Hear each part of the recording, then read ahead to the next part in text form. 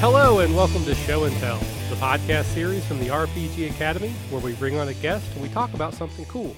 Today's something cool, it's a guest, and that would be John, also known as J.M. Perkins. You may know him from his regular columns on Tribality, as well as the Adequate Commoner, which is a Pathfinder 3.5 supplement that he wrote all about playing zero-level characters and otherwise non-classed characters, which I freaking love. And then he's also currently working on a living setting called Salt and Wounds, which you can find at saltandwoundscampaign.com. A setting. Salt and Wounds setting. Salt and Wounds settings. There you go. .com, which we will get all into that. John, welcome to the show. Oh, thank you so much for having me. I'm really looking forward to this. Now, first off, for just, transparency, you are a friend of the show, which makes you cool. Two, you're one of our patrons, which makes you super cool. Three, you are a regular contributor to the Tribality website, which is in the RPG Academy network. So you've just got so much going for you. I can't believe it's taken us this long to get you on the show. But beyond that, you wrote The Adequate Commoner, which is the one of the main things that I want to talk about tonight. You sent me a copy and I've been reading over it and I kind of joked, but I talk so much about how I love starting characters at zero level and starting off that hero's journey. You can't do a hero's journey if you're already a hero, if you're already a badass. You have to start off as nobody.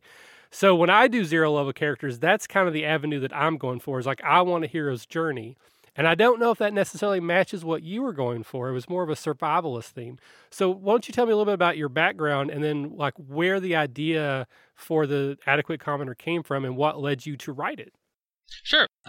So the origin of the Adequate Commoner came out of, I thought it would be really fun and funny to write an optimization guide for commoners. Because especially in Pathfinder 3.5, there's this whole vein of writing, which is optimization guides, which min-maxing can get a bad name, but I find them very useful because there are so many options out there. Having someone say, these are maybe options that you should look at, just having that as a starting place and then designing the character to make it interesting to you besides just overpowered, I found that really interesting and cool. So I'm like, someone should do one about commoners. And then I started writing it, and then I kept writing it, and then I kept writing it. And as I worked on it, I kept finding new angles on this, right? So perfect example, and one thing we talk about in the book, is using commoners as a zero-level option, right? Because standard adventurers in D&D or Pathfinder, you're already a superhero. You are already an incredible fighter in this world that you're in. You've already had extensive training. You can already call magical fire out of thin air. You are already someone who is incredibly exceptional. So being a commoner and going zero level, it's fun to play some of the backstory that normally just kind of gets glossed over. No, you started as this awesome fighter. No, well, what were you before that?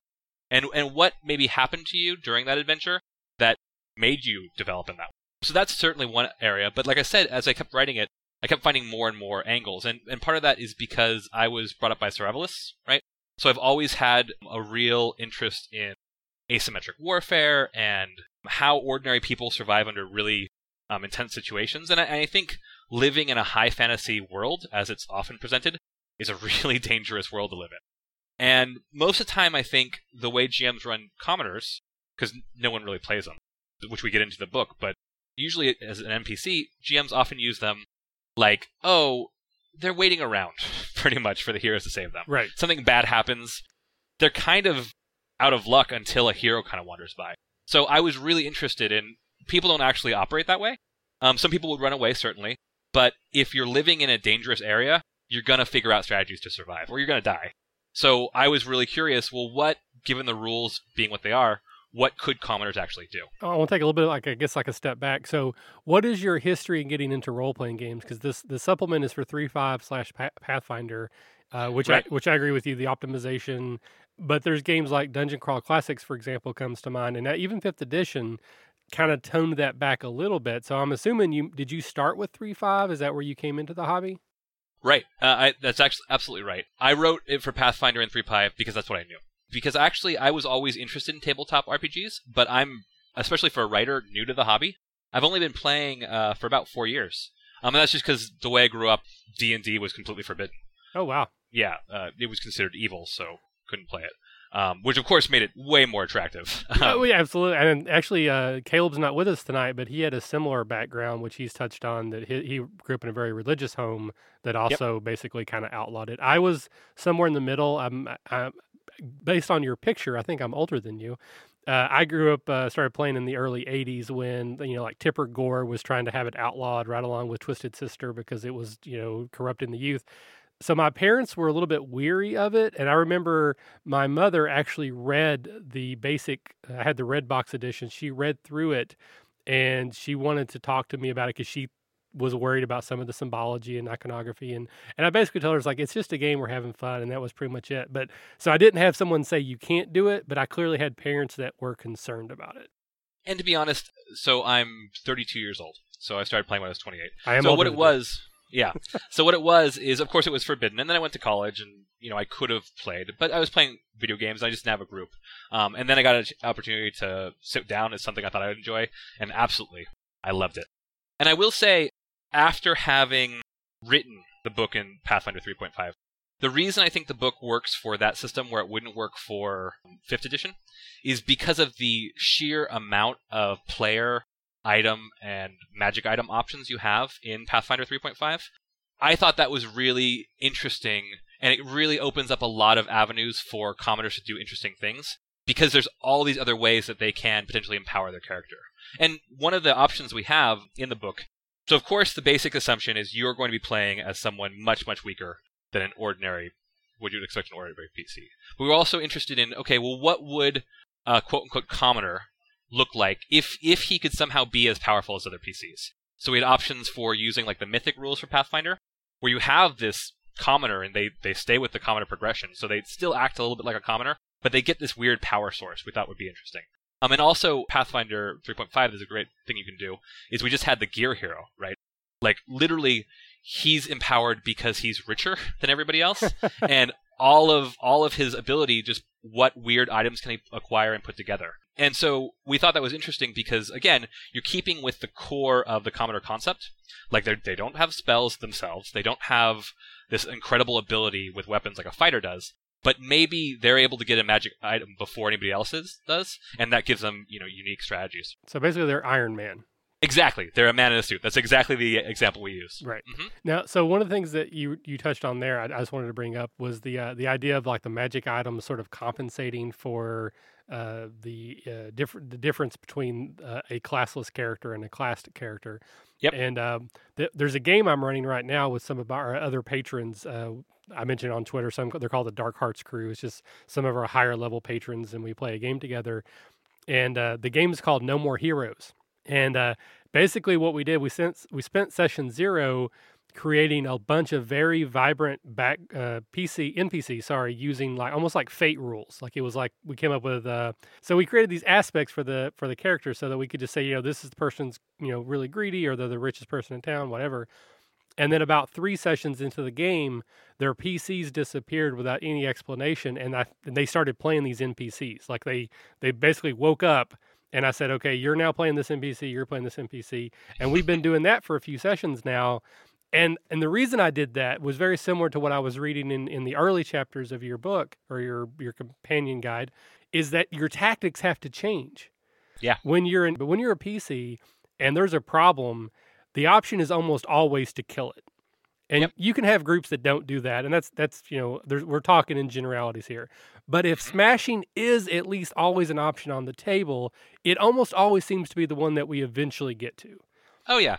And I really like the idea of changing that, where you have to use very intricate role play, creativity, tactics to overcome obstacles. And that's what I was trying to get with it. I was like, I'm going to take away all your magic stuff and I'm going to make you normal people, but you're still dealing with the same problems that the superheroes were dealing with yesterday. How do you deal with it differently? And I'm not going to necessarily give away how it works out, because eventually that's going to be a podcast. At least that's the goal. But it was very interesting. Oh, I think that's exactly it. You brought up 0 level play, but I think the bigger topic is just telling different kind of stories. Because like you said, when players play with the traditional PC classes, even if they're not murder hobos, which, I've been a murder hobo. I'm not going to talk smack about murder hobos. But even if they're not murder hobos, they expect the solution to the problem to be on their character sheet. right? They have some class ability. They have something that's special about their character that will let them solve this problem. When you play commoners or when you play any underpowered character in a setting, you don't have the solution on your character sheet. So how are you going to solve it? And I'd say the biggest tweak in thinking, both for players and for GMs, if you're going to play commoners or low power, the traditional kind of design is a GM creates a scene, sets a scene. So there's lava over here, and there's falling logs over here, and there's the enemies over here, right? And it usually will be designed to challenge the players and maybe give the enemies an advantage, or the enemies will just be very much stronger. I think when you're playing a commoner or underpowered game, it's really the players that have to design the scenario, where they're going to trick their enemies into an area where they have an advantage. They're going to set an ambush. They're going to figure out how to use the terrain to their advantage. They're going to find something, unique about where they're at, and really be clever and creative. And hopefully the players can do that, and hopefully the GMs can do it. But if they can, I think it creates this really compelling and very different style of play. Yeah, there was a game I played in Cleveland. I used to live up in Cleveland several years ago we played with a game group there for an extended period of time. And it actually, as I'm saying this, the reason I'm getting tongue-tied is I'm thinking about this is very similar to kind of like a George R. R. Martin thing that happened recently, but I swear it happened first. But I was playing a character, and I just sort of offhandedly picked cooking as one of my professions. I think we were playing, it's either 2nd edition or 3.5. And there was a situation where we needed to get to a nobleman, and we ended up capturing his house chef, and then I ended up taking that position. So my cooking background is what allowed me to infiltrate the nobleman's household, and that sounds right along the lines of what we're talking about here. Is that you have to be super creative, and ultimately, to me, and this is again me talking here, that's more rewarding. I personally think so, and really, it's that I think both styles of gaming are valid, but I think they actually get better for having the contrast, right? I think when you play super creative and you really triumph because of something very clever you did, that's great. And then you can go back to playing the superhero and enjoy the power fantasy, and that'll be a lot of fun. And I just honestly think when everything's said and done, more diversity in gaming is always going to be better. Yeah, and I would agree as well. And we've said this many times on the show, and just to clarify here, if you like to play that type of game, absolutely go for it. Have fun. That's all that matters. But understand that there are other different styles of play. And you should maybe try them, because you may not know that you enjoy playing a commoner until you've done it. Right. Or you may not realize that how much playing a murder hobo can be so much fun. I mean, you had a bad day at work.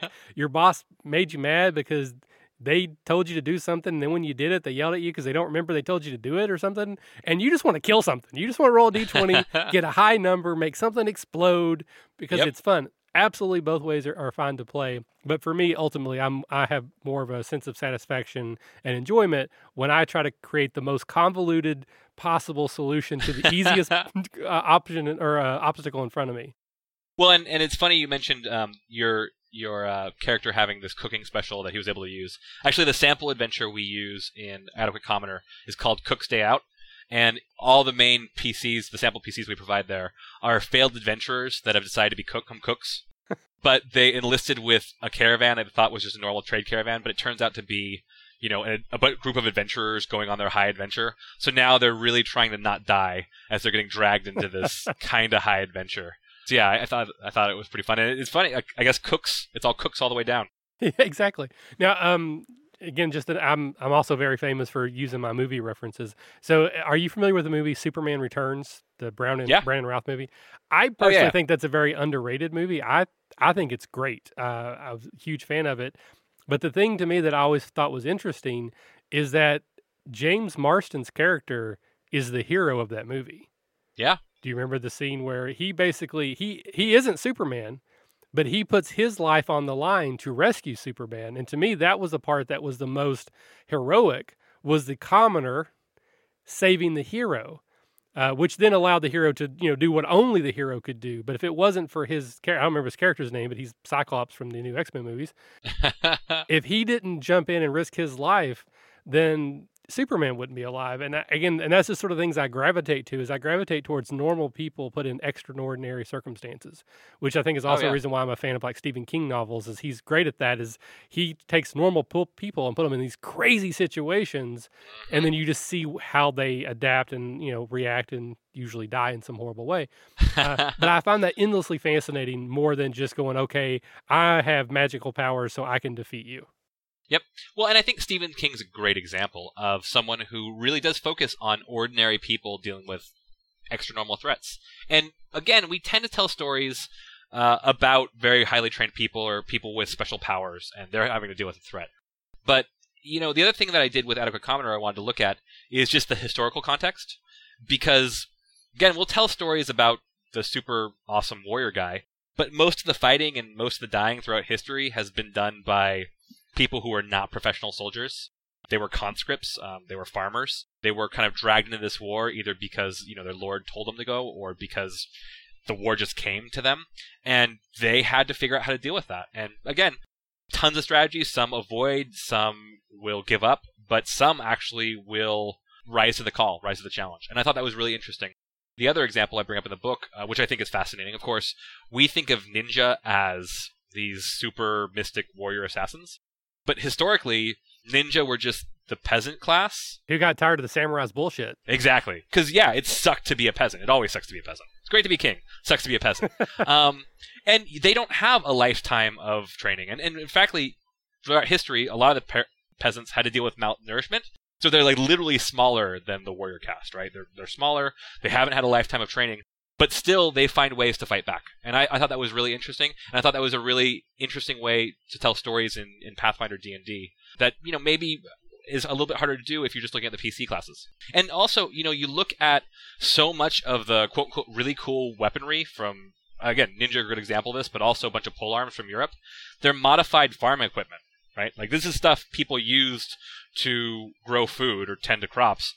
But they turned it into a weapon because that's what they had. Yeah, I studied martial arts as a child for a very long time, and we were taught the traditional weapons like the tonfa was used to beat the grain, sickles were used obviously to harvest it, bow staffs were used to carry like buckets of water, sais were basically hay pitchforks.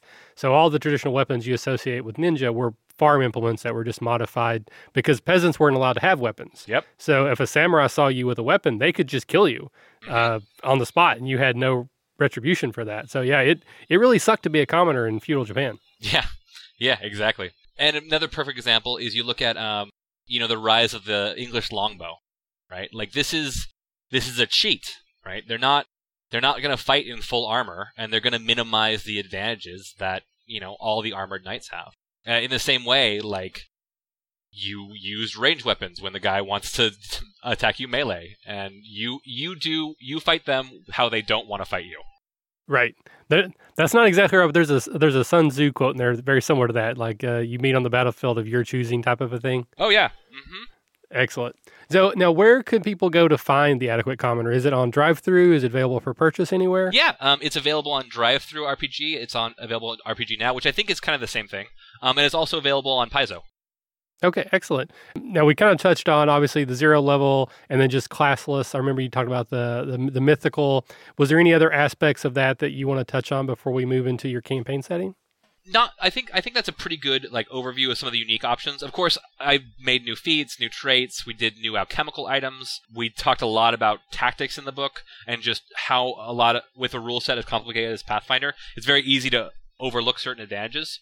And mostly, you'll know that dim light makes you have a mischance because the DM reminds you when he set up the scenario where you're at a disadvantage, right? With playing commoners, you have to know what dim light does because you want to force your opponents to face you in dim light, but you don't face them in that way. And so, again, you can cast entanglement if you're a wizard, but if you're a commoner, maybe you can lure people on the ground that's unfavorable. So again, like the Braveheart situation, you coat the ground with pitch the night before and then light it on fire? Yeah. Oh, yeah, definitely. You dig pit traps, You show up earlier than anybody else does, and you set up the battlefield.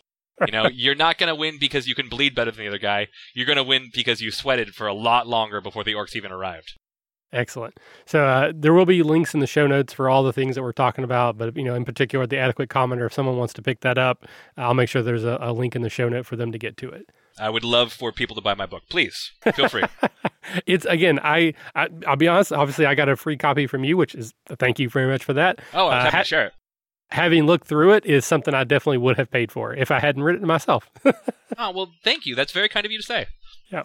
All right. So let's talk about one of the things that you're working on right now is your campaign setting, Salt and Wounds. And you mentioned that this came from a Tribality article that you had written, and it just sort of organically exploded from there. So why don't you talk a little bit about where the original idea came from and then kind of where it's moved to now? Oh, yeah. So original idea, there was a poster in the, I believe it's the RPGNet forums, named Thomas T., who I'd love to get in contact with, but he kind of dropped out of contact. But back in 2004, he had this idea of, like, you can't kill the Tarask.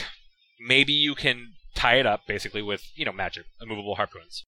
And then once you do that, maybe people start eating it. And what would a city look like? And so I read this first little idea, and then there's, like, 20 pages of forum posts about this, and I left. I didn't read any of them, just because I love this idea so much. I knew that I wanted to do my own version of it. On whatever level I could. I just had to write this, right? And so I love this idea of taking this really iconic monster from D&D, the Tarask, and doing something really weird and really different with it. So, yeah, what happens if you have a city that is built around perpetually slaughtering the same giant Godzilla monster and eating that? What are the magical effects? What are the economic effects? What are the cultural effects? And so that's where the Salt and Wound setting came from. As part of my column for Tribality, I was doing system agnostic concepts, which Salt and Wounds was. And, it just got a big audience. It was really popular. I really liked writing it, so I spun it off in its own thing. Now it has its own website, saltandwoundsetting.com, and I'm just running with it. So I'm trying to do a post a week. Most recently, I posted about the Heartsplit Marsh, which is basically the concept is, so the Tarask is always bleeding, right? And its blood has magical properties. So it was completely transforming the landscape around where it was imprisoned. This was high up in the mountains, very cold. It's actually now humid and almost tropical because of the heat of the constantly spilling this creature's blood. So a druid was really worried that this blood, which was forming a river, was going to run down into the sea and potentially be devastating to the whole world. So what he did is he actually created a artificial swamp specifically designed to process and render inert all this magical blood.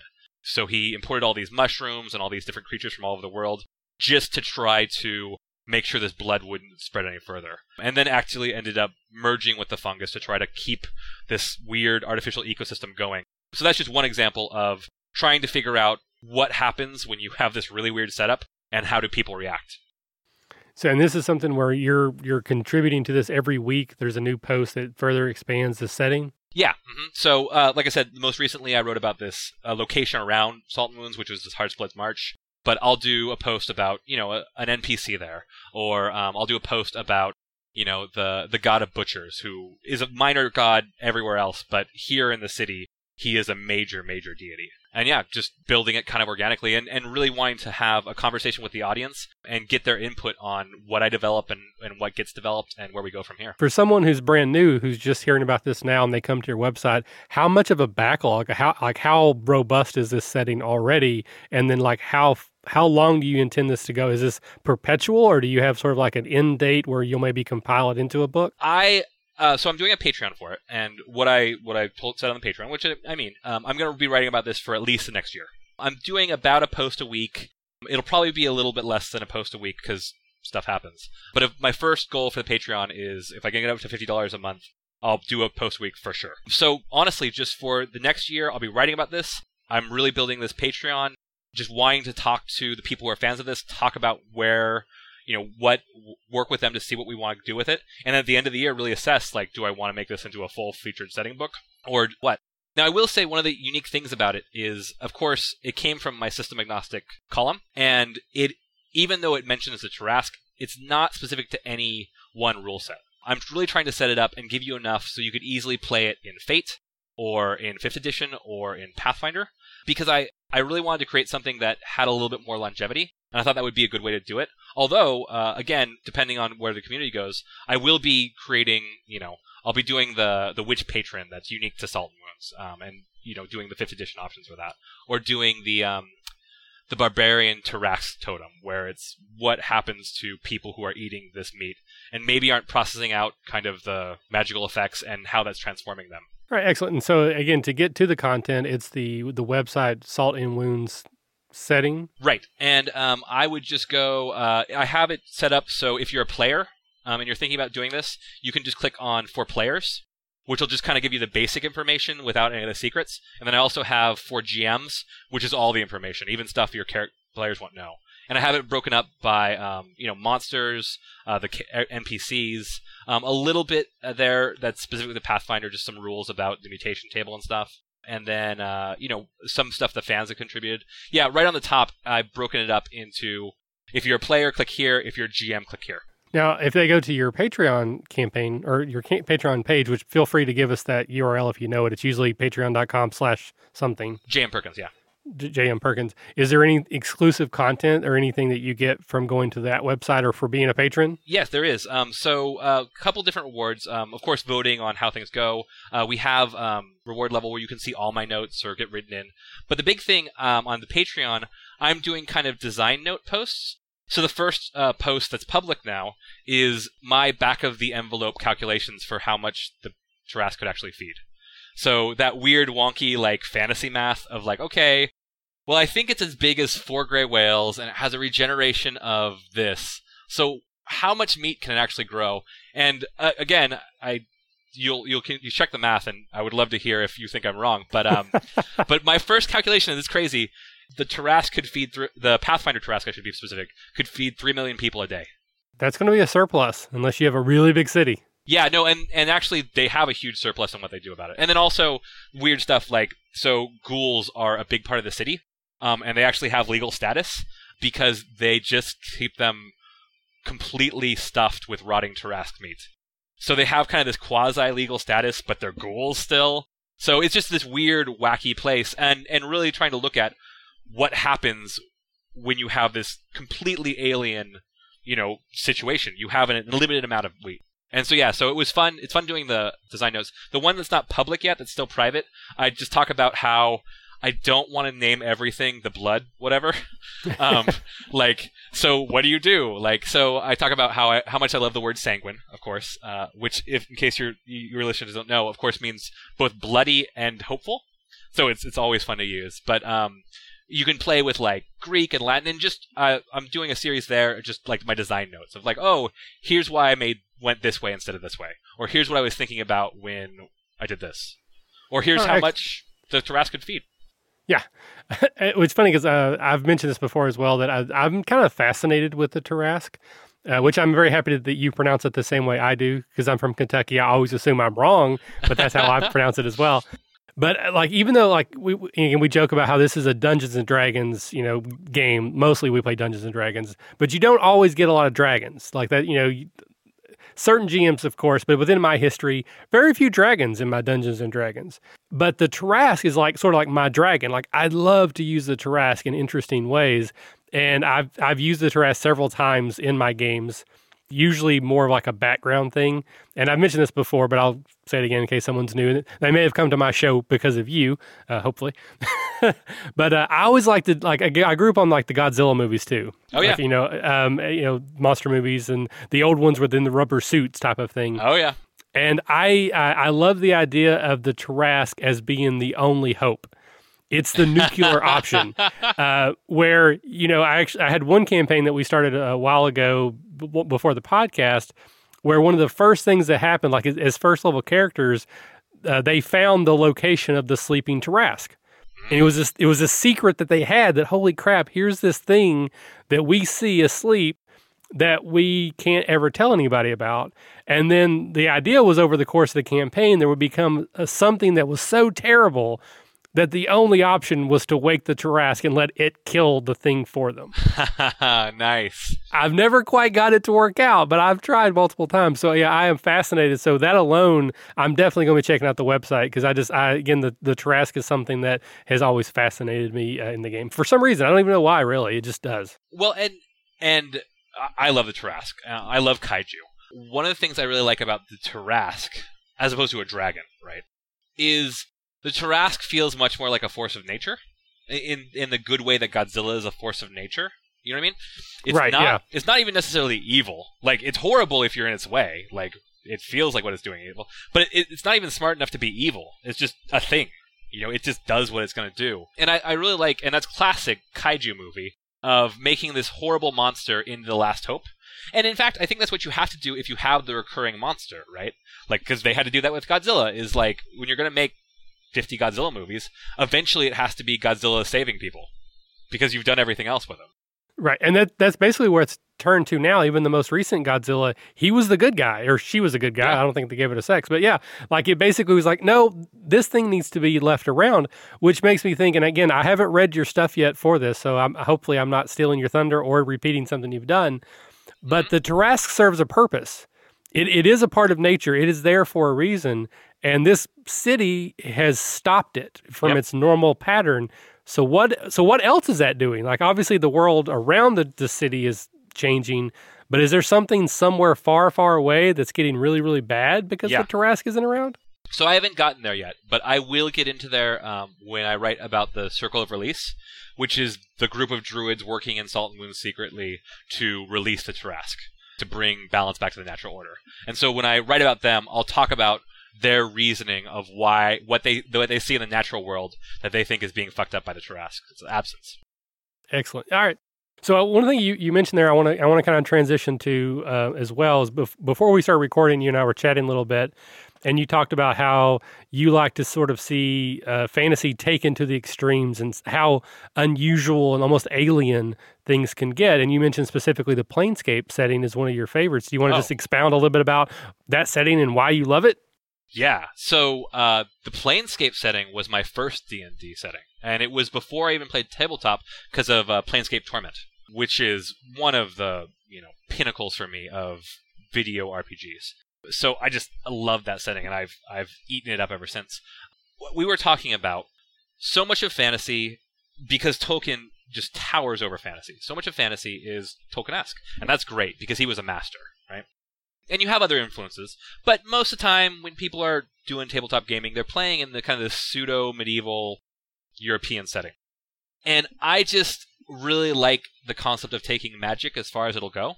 And if you establish something as true, like, how does that change everything? So Planescape is a perfect example. We were talking about Eberron, of making magic as a stand-in for technology, but also it has weird rules itself, so how does that change things? There's a famous homebrew setting called the Tippyverse, which is really well done, and it just talks about how having high-level magic anywhere in the world changes everything about the world. But yeah, it speaks specifically about Planescape. I just love this idea of the great multiversal melting pot, and what that would look like, and how very different monsters would get along. The other thing too I like taking monsters to their extreme. So again, Tarrasque is an example of using something differently. But one of the things I brought up before is I like looking at low-level monsters that could cause the apocalypse, right? Like shadows are a good example because they can kill someone and create a new shadow. So if you had one shadow fly into a village and just go through the wall and attack commoners, within I did the math one time, within 5 minutes or something, there's 100 shadows, and then they go towards a slightly bigger village, and now there's 5,000 shadows, and then those all go towards a city, and then there's 1 million shadows, and literally the world could be over in one night, and no one could stop it if shadows were smart. Or there's monsters that reproduce in heat, right? So if you just took one of those, I forget what they're called. I feel like there's some kind of slime or mold, but they reproduce in heat. They're just low level, but they, if you use a fireball, then there's 10 of them. But if you just threw one of those in a volcano, it would be world ending. So I'm always fascinated by that, right? I really like treating the rules as written, right? It works this way. So what would happen if it really did work that way? And that's just a personal fixation and something I love to do in gaming. So are you a fan of the Planescape setting? I will have to apologize. I have never actually played in the Planescape setting. Well, again, you're probably a busy man. I highly recommend the RPG. It's from, I think, 98, Planescape Torment. You can get it on Good Old Games for $10. It's amazing. One of the top-rated games, and it deserves that. very D&D, but completely different in being the Planescape setting. Completely different than probably any D&D setting you've ever played. And it's one of the things. It's just like it's a hole in my nerddom for some reason. Like I've been in the periphery of it. I know a little bit about the lore and some of the the big NPCs in the world. I kind of have an idea of what it is, but I had one game we played in where we were rotating GMs, and one of the GMs took us to Planescape, and we were in the city. Is it the City of Brass? Is that what it's called? Isn't the City of Doors? It's the City of Doors. I thought it had another name. Maybe I'm getting things confused. Sigil. City of Brass. Sigil, that's it. Yeah, Sigil, the City of Doors. Yep. So we were in Sigil, and then basically that was like the cliffhanger. Is like, we've been taken to the City of Doors. Dun dun dun. We changed GMs and we immediately left. Because the next GM was like, I'm not dealing with that. So then we just went away. So that was my experience. I've been in the City of Doors for about 12 minutes. So the one thing you know about the setting is it's entirely anticlimactic. Like everyone who goes there's a huge build-up and then nothing. And then nothing. But you did touch on Eberron, which I've said many, many times is my favorite setting, which, again, I've not experienced Planescape, so perhaps that's not a fair comparison. But it does the same thing that you do in that you take to the logical conclusion, if then equals sort of thing. Yeah. Because I've said it before as well that most of the D&D games I've played in are basically, pseudo-European with just magic. And it's fun if you don't think about it. It's like a popcorn movie that you have a good time at the game. But when you're driving home, you start thinking, well, that really didn't make sense. If that was this, then that didn't make sense. And that, it's fine. We're just having fun at the table. But it is kind of a fun creative exercise to try to go down that line of reasoning, which is what you're doing with this campaign setting. Oh, yeah. And that's what Eberron has tried to do. And again, it's Keith Baker and his playtester's vision. I really like it, but I'm sure there's people who, magical trains just doesn't do it for them. Yeah. But I love the idea of if magic was real, how does that change the world? And it would be world changing. I mean, not to get overly political, but obviously right now in our country, there's a lot of debate about guns and, for or against, people are passionate. It doesn't matter which side I'm on, people are passionate. But you could really have a very realistic situation if people could just cast Fireball anytime they wanted to. Would you just let anyone into your town? Yeah. I mean, that's like, it doesn't make sense that you would be like, oh, you just come on in. You could potentially be a walking nuclear bomb, but we're cool with that because you look like a kindly old man. Yep. And, maybe some people would like to take that line of reasoning and go, all magic's outlawed. We kill all wizards on site and all sorcerers on site because it's unfair to everyone else. Yeah. Mm-hmm. Yep. Well, the how you divide power, who has what power, and how the other powers feel about that is huge. I'll give you an example of another one of my popular articles on tribality, where I took this concept of I wanted to take an innocuous magic item and make it horrifying, like find the terror in something. And so the item I chose was the Ring of Sustenance, which, if you're not familiar, of course, is just this little ring that your character can wear. Basically, you don't have to eat, and it cuts down your sleeping, and it's nice, right? Like, you don't have to worry about eating and drinking now. Awesome. In my 3.5 days, that was like my go-to. If I got a magic item to start with, that was one of my first ones to go for because then I just didn't have to worry about it. It's classic, right? And great. Like, you don't have to worry about it. So I was really interested in, okay, so you have a world that can create this. Like, what could possibly go wrong with this? Like, what's the worst thing that could happen with this? So what I did is I wrote about the home of the 100 saved. So the idea is there was a prophecy that some calamity was going to befall the world. So it's not really clear what it was, but the basics are this group of people built basically a fallout shelter, which I was told was very similar to Earth Dawn. And so they built basically a magical fallout shelter. And so they're getting it set up, and as an emergency measure, they have 100 rings of sustenance brought here. And they're going to set it up so they can grow their own food and blah, blah, blah. But the calamity happens early, so they have to evacuate and they have to get in this thing. So they go in, and they're magically sealed, and they have 100 rings of sustenance. That was 5,000 years ago. Oh. So what happened was they only have 100 people in there, and literally there is nothing to do, and now they are inbred, and there's huge competition when you have a kid to get somebody else's rings of sustenance, because that's the only source of food, unless you're eating people. So you have these inbred, insane people that are, what's 5,000. That would be 10,000 generations removed from the rest of the world that have spent their entire life living in darkness, trying to figure out how to kill the other people down there to take one of their rings, or so that they can have a baby if they have a kid, or just because they want to taste meat. Like they're desperate for sensation. So that was just one example I just took, again, Ring of Sustenance, classic item, nothing really going on there, and just pushing it as far as it could go. You could support this really weird society, and what would the people look like who lived in that? Yeah, I mean, that's like the Plato's cave, but like really effed up. Yeah, it is. And so that was system agnostic, but I talked about how, these guys you could easily have them be sorcerers, right? You could have them be like incredibly gifted warriors, but like literally they can't even talk, but they've worked so hard at like mastering their martial arts, but they have terrible tactics because when something new comes in, they want to taste it, right? Because they've never tasted anything. And everything that was down there, all their clothes, all of it's rotted away. The only thing that's left was anything that was made of metal and flesh. Don't have a lot to say to that. Yeah, I feel like that's a conversation ender. But and I should point out, in addition to writing for games, I also do a fair bit of horror writing. So I was pretty proud of House of the 100 Saved. All right. So do you have any other work that you want to point to, or any other links that we want to share? I've got stuff, but Salt and Moon Settings and Adequate Commoner are my two big projects right now that I'm probably most proud of. But yeah, I'd love to continue talking. So what are examples of interesting things you've done with magic items, or having magical in the world?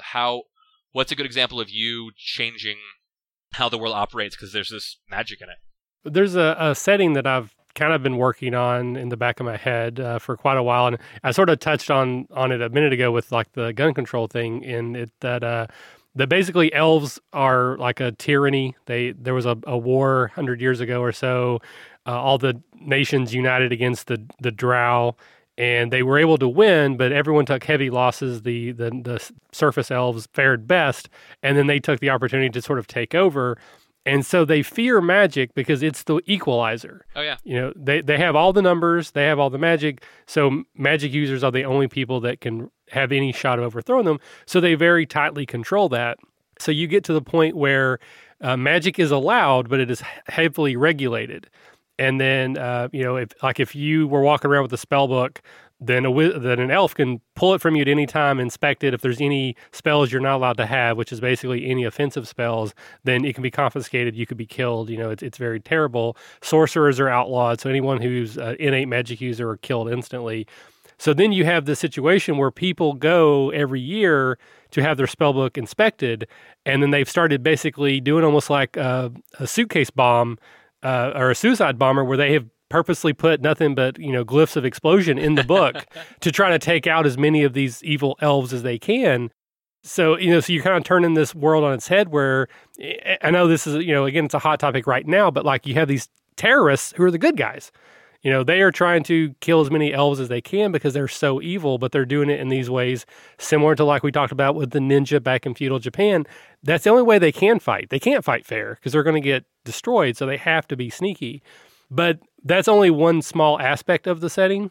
There's actually, we may be starting a campaign in it right now, which makes me really excited. Nice. Is there something called The Singed? And I wrote a little short, like a opening chapter on a novel years and years and years ago on it, where like the worst offense that an elf can do is to be excommunicated. And they're what's then called singed. They castrate them, or the female equivalent. You can't have kids, basically. They bob your ears. They shave your hair, because those are the visible attributes that recognize you as an elf. You are no longer an elf, and then they actually take like a metal skull cap that's been heated in coals and affix it to your head so that your hair can never grow back, and you become a castless. You're the untouchables. Just jaywalking at that point is a punishable by death offense. Anyone aids you in any way, that's a punishable by death offense. So really the only thing these singed have left is criminal aspects. Like they have to be criminals or they just die. And that's just one aspect. It's a very Firefly-ish world in a way too, where you play good bad guys. Yeah. Well, and I was also thinking about maybe it has shades of Shadowrun without the technology. I'm not as familiar with Shadowrun either, so I mean, I'm getting like the idea of like the giant corporations that control everything aspect. Was there something more? I was more referring to, and again, maybe this won't be how the setting goes, but kind of the basic assumption is that the players in this setting will be criminals. They will be, operating in the face of an overwhelming authority, and they can be good or bad, but they are going to just by their nature probably going to be criminals. Or at least they're, legally they're going to be criminals, because if anyone's playing a singe, then everyone else is associating with the singe, which is then punishable by death. So yeah, it's even if you're you're the Simon of the of the crew that's the good guy, you're still hanging out with bad people, so you're still a bad guy. Oh, well, and the other thing too, we've talked about like doing technology in an interesting or magic in an interesting way. What I would be really interested for your setting, and again, just spitballing here. Sure. Yeah. No. Of course. So, did you hear about the reputation system they're trying to enact in China at the moment? No. Okay. So, think of credit score. Yep. But linked to your Facebook profile, so that if you play, because the Chinese authorities don't like people playing video games, if you play a video game, your credit score goes a little bit down. If you talk about certain political topics in a way that's not good, your credit score goes down. And also just think you're linked to all your friends. And so if your credit score goes down, your friend's credit score goes down. So this whole reputation system and this idea of just a nudge, right? They're not going to be potentially throwing people in prison. They're just going to be ranking you lower. And potentially you won't be able to get a visa if you're ranked below a certain level, or you won't be able to get this or that. I would be really interested for your setting when you have this overwhelming elf authority. It'd be really cool if you could figure out a way to magically have reputation system as a form of social control. Of course, the thing that jumped in my head immediately was the Meow Meow Beans episode of Community. Exactly that. It's exactly Meow Meow Beans. China's doing it for real, but I think that would be a really interesting way of preventing a totalitarian government via these elves. And I haven't seen it done. So I think it could be an interesting element, and I think it could do a lot of really interesting plot hooks of like they have to figure out how to circumvent this reputation system, which is always on. They want to get in someplace, but their credit score is too low. So do they find a way to inflate their credit score legally or illegally? Do they have to do a good thing to get a good enough credit score to then go do the bad thing they were trying to do? Oh, yeah. Well, and again, maybe your characters aren't criminals, right?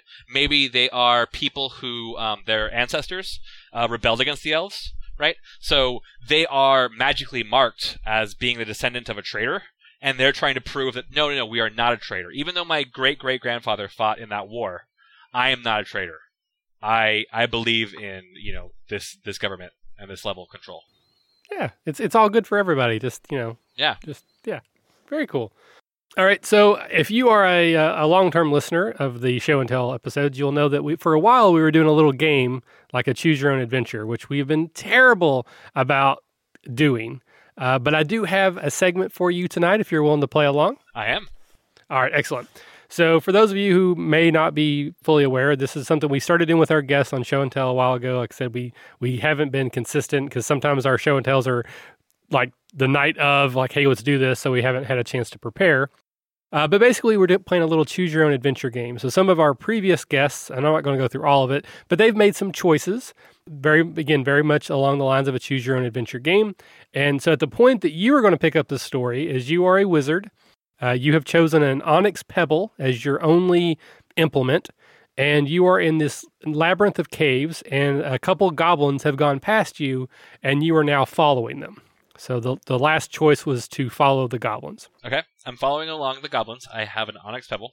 You have an onyx pebble with you. You were sent here by your master as a test of bravery. Okay. And so you follow the goblins for, we'll say, about an hour, and they continue to lead you deeper and deeper and deeper into this labyrinth of tunnels. The chances of you getting out on your own at this point are probably pretty slim. Oh, I was going to ask, what does it smell like? It was very dank, and you could hear, like, the dripping of water on the floor and maybe a smell of some, like, fetid, rotted flesh. But as you've gotten deeper and deeper, it's actually starting to get really warm and very humid. You're starting to perspire. And at the point where your decision is going to be made is you kind of follow them. You're at a quick distance or a short distance. You follow them through an archway, and there's this just oppressive red glow. And there's an entire like lattice work maze of these arching bridges over a flow of lava. So just, think of like 27 balls of yarn that were thrown down, and all these little lines are just interweaving over and under each other, but they all are above this river of lava. So far down below you, you see a gathering of goblins. There's easily 500 of them. It's a huge horde of goblins, larger than you've probably, in recent history in this area. And there is one goblin in particular who seems to be leading them through some sort of chant. And as they are chanting, the lava actually continues to boil and roil as if it's getting invigorated by their chant. So here's your decision point, and it's just pretty broad. What are you going to do? So here's what I'm going to do. I'm going to cast Unseen Servant, and I'm going to, near where the goblins are, and I'm going to order my Unseen Servant to scoop up some lava and to throw it at the head goblin's face. Okay. And for everyone else, you have to come back into our next show and tell to hear how that resolves itself. I really want to know how that resolves. That's the whole point. We want people to come back and listen to the next episode. So that's you what and we your gotta cliffhangers. We got to get better at this so that we do it every time, because it is a lot of fun. So John, or JM, however, again, you write as JM Perkins, but you are John. If you Google search John Perkins, you'll find a guy who wrote Confessions of an Economic Hitman, which is not me. But if you want to buy his book too, I hear it's good, right? The title alone. How great a title is that? Confessions of an Economic Hitman. Right? That should be, if you're playing Fate, that should be your high concept for a character sometime. Your high concept aspect is Economic Hitman. That actually does sound a lot like an adequate commoner, to be honest. He's like the banker who finds a way to bring down the mob boss. Basically we caught Capone that way, right? Yeah, on tax charges. Excellent. Well, again, John, thank you so much for coming on. I do appreciate your time tonight. Again, you're a friend of the show. You're a patron. You support us. I'm happy to have you on for the work that you've done. And I hope that maybe in the future we can collaborate on something, even if it's just a game over the internet. I'd love to. And thank you so much for having me on. As I mentioned when I emailed you, I'm a huge fan. Happy to support you guys. You do great work. And just last little reminder, if that's okay. So Adequate Commoner you can find on RPG Now, and also it's just www.saltandwoundsetting.com. If you have time to take a look at either of those, I'd be much obliged. Awesome, man. Well, thank you so much. And to everyone else, this has been Michael and John. Thank you so much, and we will see you next time.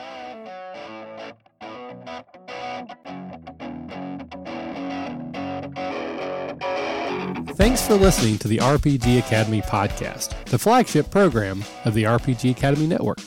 If you enjoy what we do here, then please check out therpgacademy.com and visit our site partners for additional entertainment and gaming advice. We do this out of love for the hobby and for you, our fans. The podcast and site content will always be free for you to enjoy and utilize. But we do have expenses related to the show.